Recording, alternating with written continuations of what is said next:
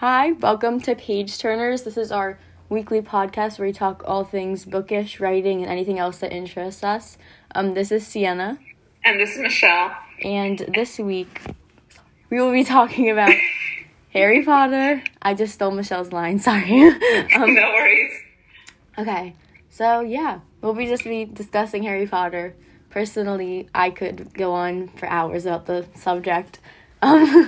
Yeah, so why don't I think it would, be cool if we talked about, our introductions to Harry Potter and then, the legacy of what that story means, in the past and for today. For sure. I mean, I'm sure your experience was, so were you, a kid? Because I'm older. Yeah, well, no, because, I know, because you probably, the stories, you were, my age when you went to, well, not my age, but, when you went to the movies, you were, younger, because, I never got to see them in theaters or stuff like that.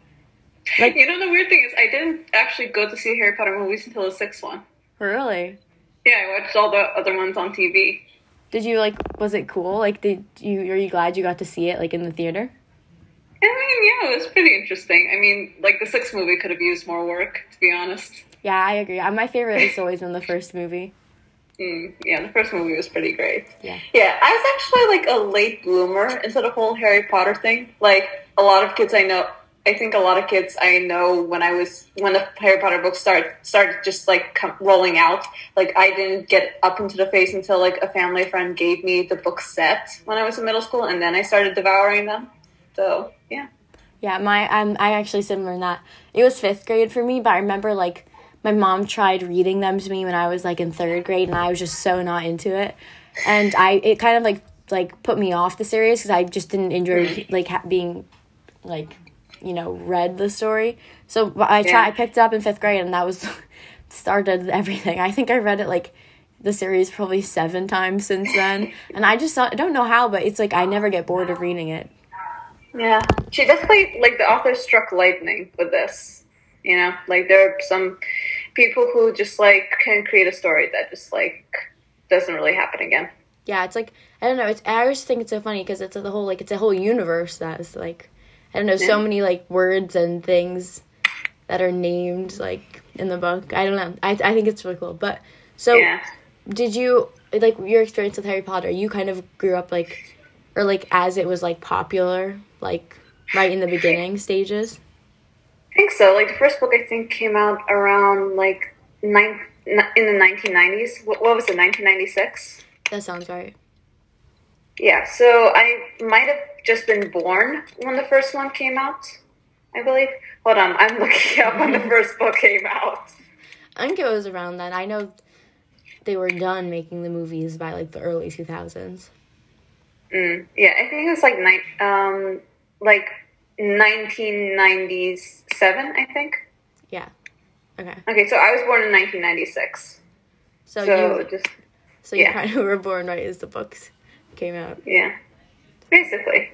Yeah, so so did you have friends who were super into it too, or kind of look, I didn't have a lot of friends in elementary school, middle school. I grew up with my sister. Middle school's rough. I know. Oh my god, middle school is rough. My sister was my primary companion since we were twins. So I knew about people who love Harry Potter, but I didn't really talk about Harry Potter until maybe high school. Actually, one of my best friends, Melissa, we love fantasy. We actually connected over Percy Jackson, but she's a huge Harry Potter buff too. So just I feel Percy Jackson and Harry Potter sometimes go hand in hand. I feel if you like one, you like the other. I read both. They're both black-haired male protagonists who are involved in magic. So yes, it is. And I don't think you say it like that. It is actually, but it's pretty similar. Yeah, and I think we'll just talk about the Percy Jackson Harry Potter thing later, if you don't mind. Oh yeah, for sure. Yeah.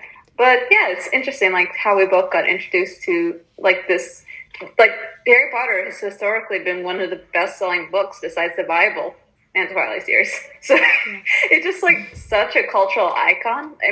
Even now, it just, influenced so many fantasy writers. Yeah. Just, I think today, in the 21st century, just, it's, no writer has gone without, saying Harry Potter was an influence on their work. Yeah, I feel it was kind of one of the first of its, just creating a whole entire universe, kind of, not out of thin air, but, a lot of things, I don't know, the school's called Hogwarts, and you have 4 houses, I don't know, so, just stuff like that, you don't, I don't know how somebody comes up with all these intricate details about a realm that isn't real. Now, don't get me started on that. It's real. No, I'm just kidding. But, like, it is, I feel like it really is, it is cool. I know when I was, because I read it in 5th grade, I turned 11 in January, I believe, of 6th grade or 5th grade, and I avidly awaited my letter. I knew it wasn't going to happen, but I had a sliver of hope that I would receive one in the mail. Okay, what school, I guess? Like, what would the Sorting Hat place you into? So, I will admit that I have tested fate, and I took the quiz probably 20 times. I have so many fake emails. I literally have an email called, like, Harry Potter 123 at Gmail, just so I could take the quiz again. I think I've gotten mostly into Gryffindor and Ravenclaw. I identified as a Ravenclaw for a while, and I now looked, and I actually got Gryffindor the most, so I just call myself a Gryffindor. But either one, I really don't know what I would be. What about you? I think maybe Ravenclaw because of how many books I read all the time. Though I think like maybe one person said I was a mix and like to be placed into Hufflepuff too. I could see you as both Ravenclaw or Hufflepuff. I really that's also hard because it like mixes a lot. Like you can identify with both houses. Yeah, a lot of my friends like to be a mix of houses. So I actually have one friend who's just like she's part Ravenclaw and just like part Hufflepuff, but she's also part Slytherin too because you can definitely see that in personality. Yeah, it's funny. I don't know. A lot of people like associate with multiple houses. I mean, the whole Harry Potter like fandom. It's crazy. Like I don't know if you have ever had the chance to go, but I have family in California, so we go there sometimes to visit. And the Harry Potter theme park. Yeah, no, I've never gone. I've been to I think I've been to Orlando once before, but it was way before like they built the Harry Potter thing. So. Yeah. So I've been to the California one, actually, and the Orlando one, only because my dad is a huge amusement park, like, freak, so every chance he got, we would go to Florida and go on the rides and do whatever. So I've been a couple times to the Harry Potter world, but it's crazy, like, you'll see, like, adults, like, doing it, like, not that it's, like, I see myself as an adult going to Harry Potter world, like, I would totally do that, but it's just crazy how much people of all ages kind of resonate with the characters in the books. It's really fascinating. Yeah, like the kind of personality test. Like, in this, like, which zodiac are you? Or just like, it's just like that way shorthand of saying who you are without actually like saying everything about who you are. Yeah, it's really interesting. I know we were actually talking about this a few months ago, actually, but like how like some of the characters actually they kind of portray different like mental illnesses and like oh yeah, definitely, like with Hermione Granger being like we talked about this psychologist called Dr. Jenna Scarlett who does this concept called superhero therapy, in which she asks her patients to relate to a fictional pop culture figure, and like in the context of Superman's weakness is kryptonite. So when she talked to soldiers with anxiety and depression who said they couldn't be Superman, hold on one second.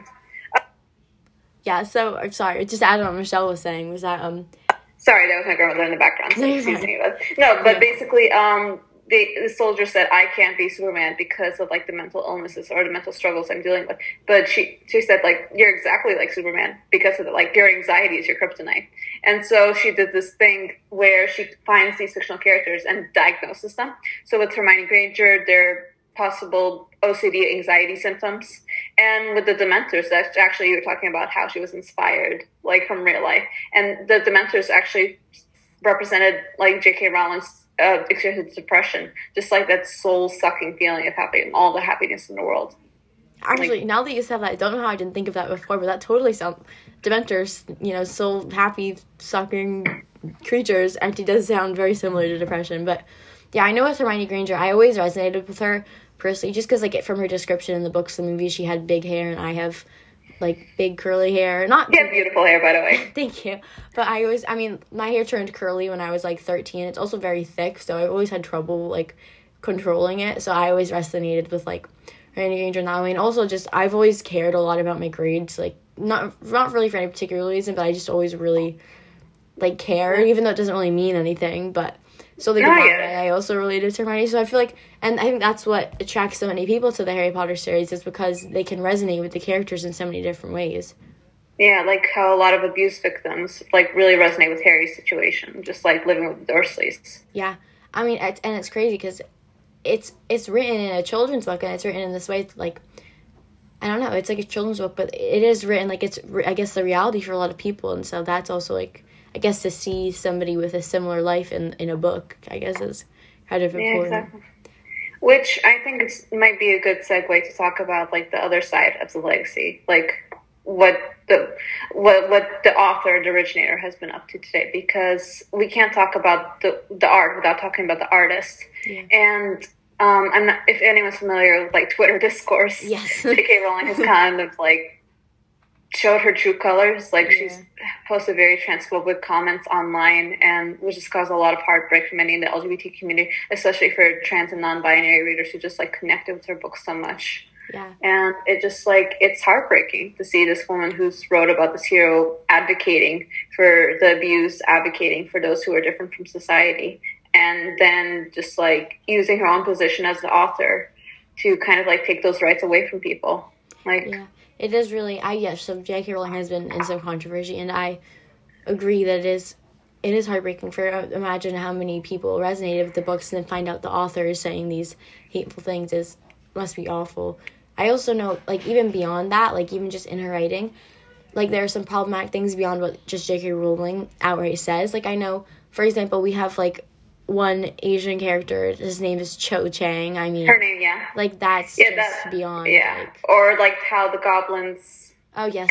Like, fall into Jewish stereotypes. Yeah, the goblins, the banker goblins with big noses, and, yeah. So, that was another thing I saw. Also, why aren't there never any beautiful Jewish characters in, like, fantasy? I don't know. Like... I mean, a lot of these things, it's like, I mean, also, like, I know J.K. Rowling has said, like, Hermione Granger was meant to be, like, black, but she does this a lot of thing where she just, like, tries to add diversity, like, after the final thing, like, saying Dumbledore was gay and everything like that. Yeah. But basically, honestly, the woman's being a dead horse. Yeah, just, like, that's with what all I these feel, add-ons. too. And I also feel like she I don't know if there's any clarification of, like, in the books, Hermione being black, because I know there was for Dean. Like, I mean, you could interpret her as being black with the bushy hair and everything. Like, that's a beautiful thing about headcanons. Like, you have the space to project your own, I guess, experiences about yourself onto a character you admire. So maybe you as a person could, like, see Hermione Granger as, like, this beautiful character with anxiety with bushy hair. Yeah. And another black reader can see Hermione Granger as, like, their black witch superhero. Yeah. And so I also think another thing that is, like, problematic, if Hermione Granger was meant to be, like... Black, she should have been identified as black. And that's another thing we can talk about in a future podcast, like how to write race appropriate and authentically within the stories. And I also think, like, well, the thing is also, like, Hermione's kind of identified throughout the series as having, like, bushy, like, you know, frizzy hair that, like, everyone makes fun of. And I feel like that is, like, if she's black, like, why make that, like, her identifier? Like, I don't know. I just... Or, like, even no matter what she is, like...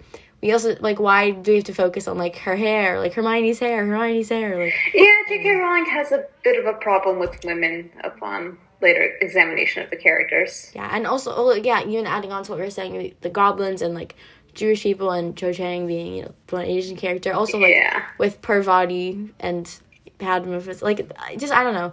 All these things are very, like, she kind of just seems very, like, stereotypical for, like, the few, you know, diverse characters she puts in her. Yeah. Writing. I mean, a lot of the problems could be, like, for writers at the time, because I know not just her, like, a lot of writers have had issues with writing race and culture. Not an excuse, but definitely, like, something to take into consideration now when we're discussing diversity in a ways we haven't before. And I think it's just also, like, just gonna say this outright. I think it's okay to like Harry Potter. I think it's okay to appreciate it for what it was, for what it contributed to our lives.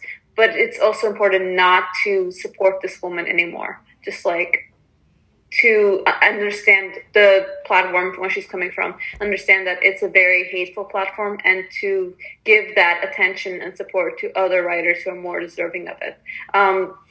More trans and people of color like Aiden Thomas, or just, like, who are rewriting the rules of fantasy in order to make a place that's more warm and accepting from all kinds of readers, and not just the ones J.K. Rowling has written for in the past. I agree totally, and that's what, you know, it is important to boost any writers, like trans writers, people of color who writers, and like you said, instead of, you know, giving, like, we all can appreciate the impact Harry Potter had on us. I'm sure a lot of people, you know, it was their favorite book as a child, or you were, like, just a really intense, like, fan. But it's true, like, we shouldn't we shouldn't be giving J.K. Rowling any more of our attention or any more to her because of the things she's using her platform for bad things instead of, spreading awareness or doing other things that she could be doing with such a large following. Yeah, it's such a tricky question because it's not a yes or no answer separating the art from the artist. Because I think what the Me Too movement has shown with so many powerful men in Hollywood being revealed as these like predatory monsters is that these men have been lauded as artists for years. They've created works that so many people, men and women and non-binary people, have appreciated. But it's also, you need to look at the full picture of things. Like, you need to understand that you need to recognize the victims and the survivors, and you need to stop supporting the people who have shown their true colors.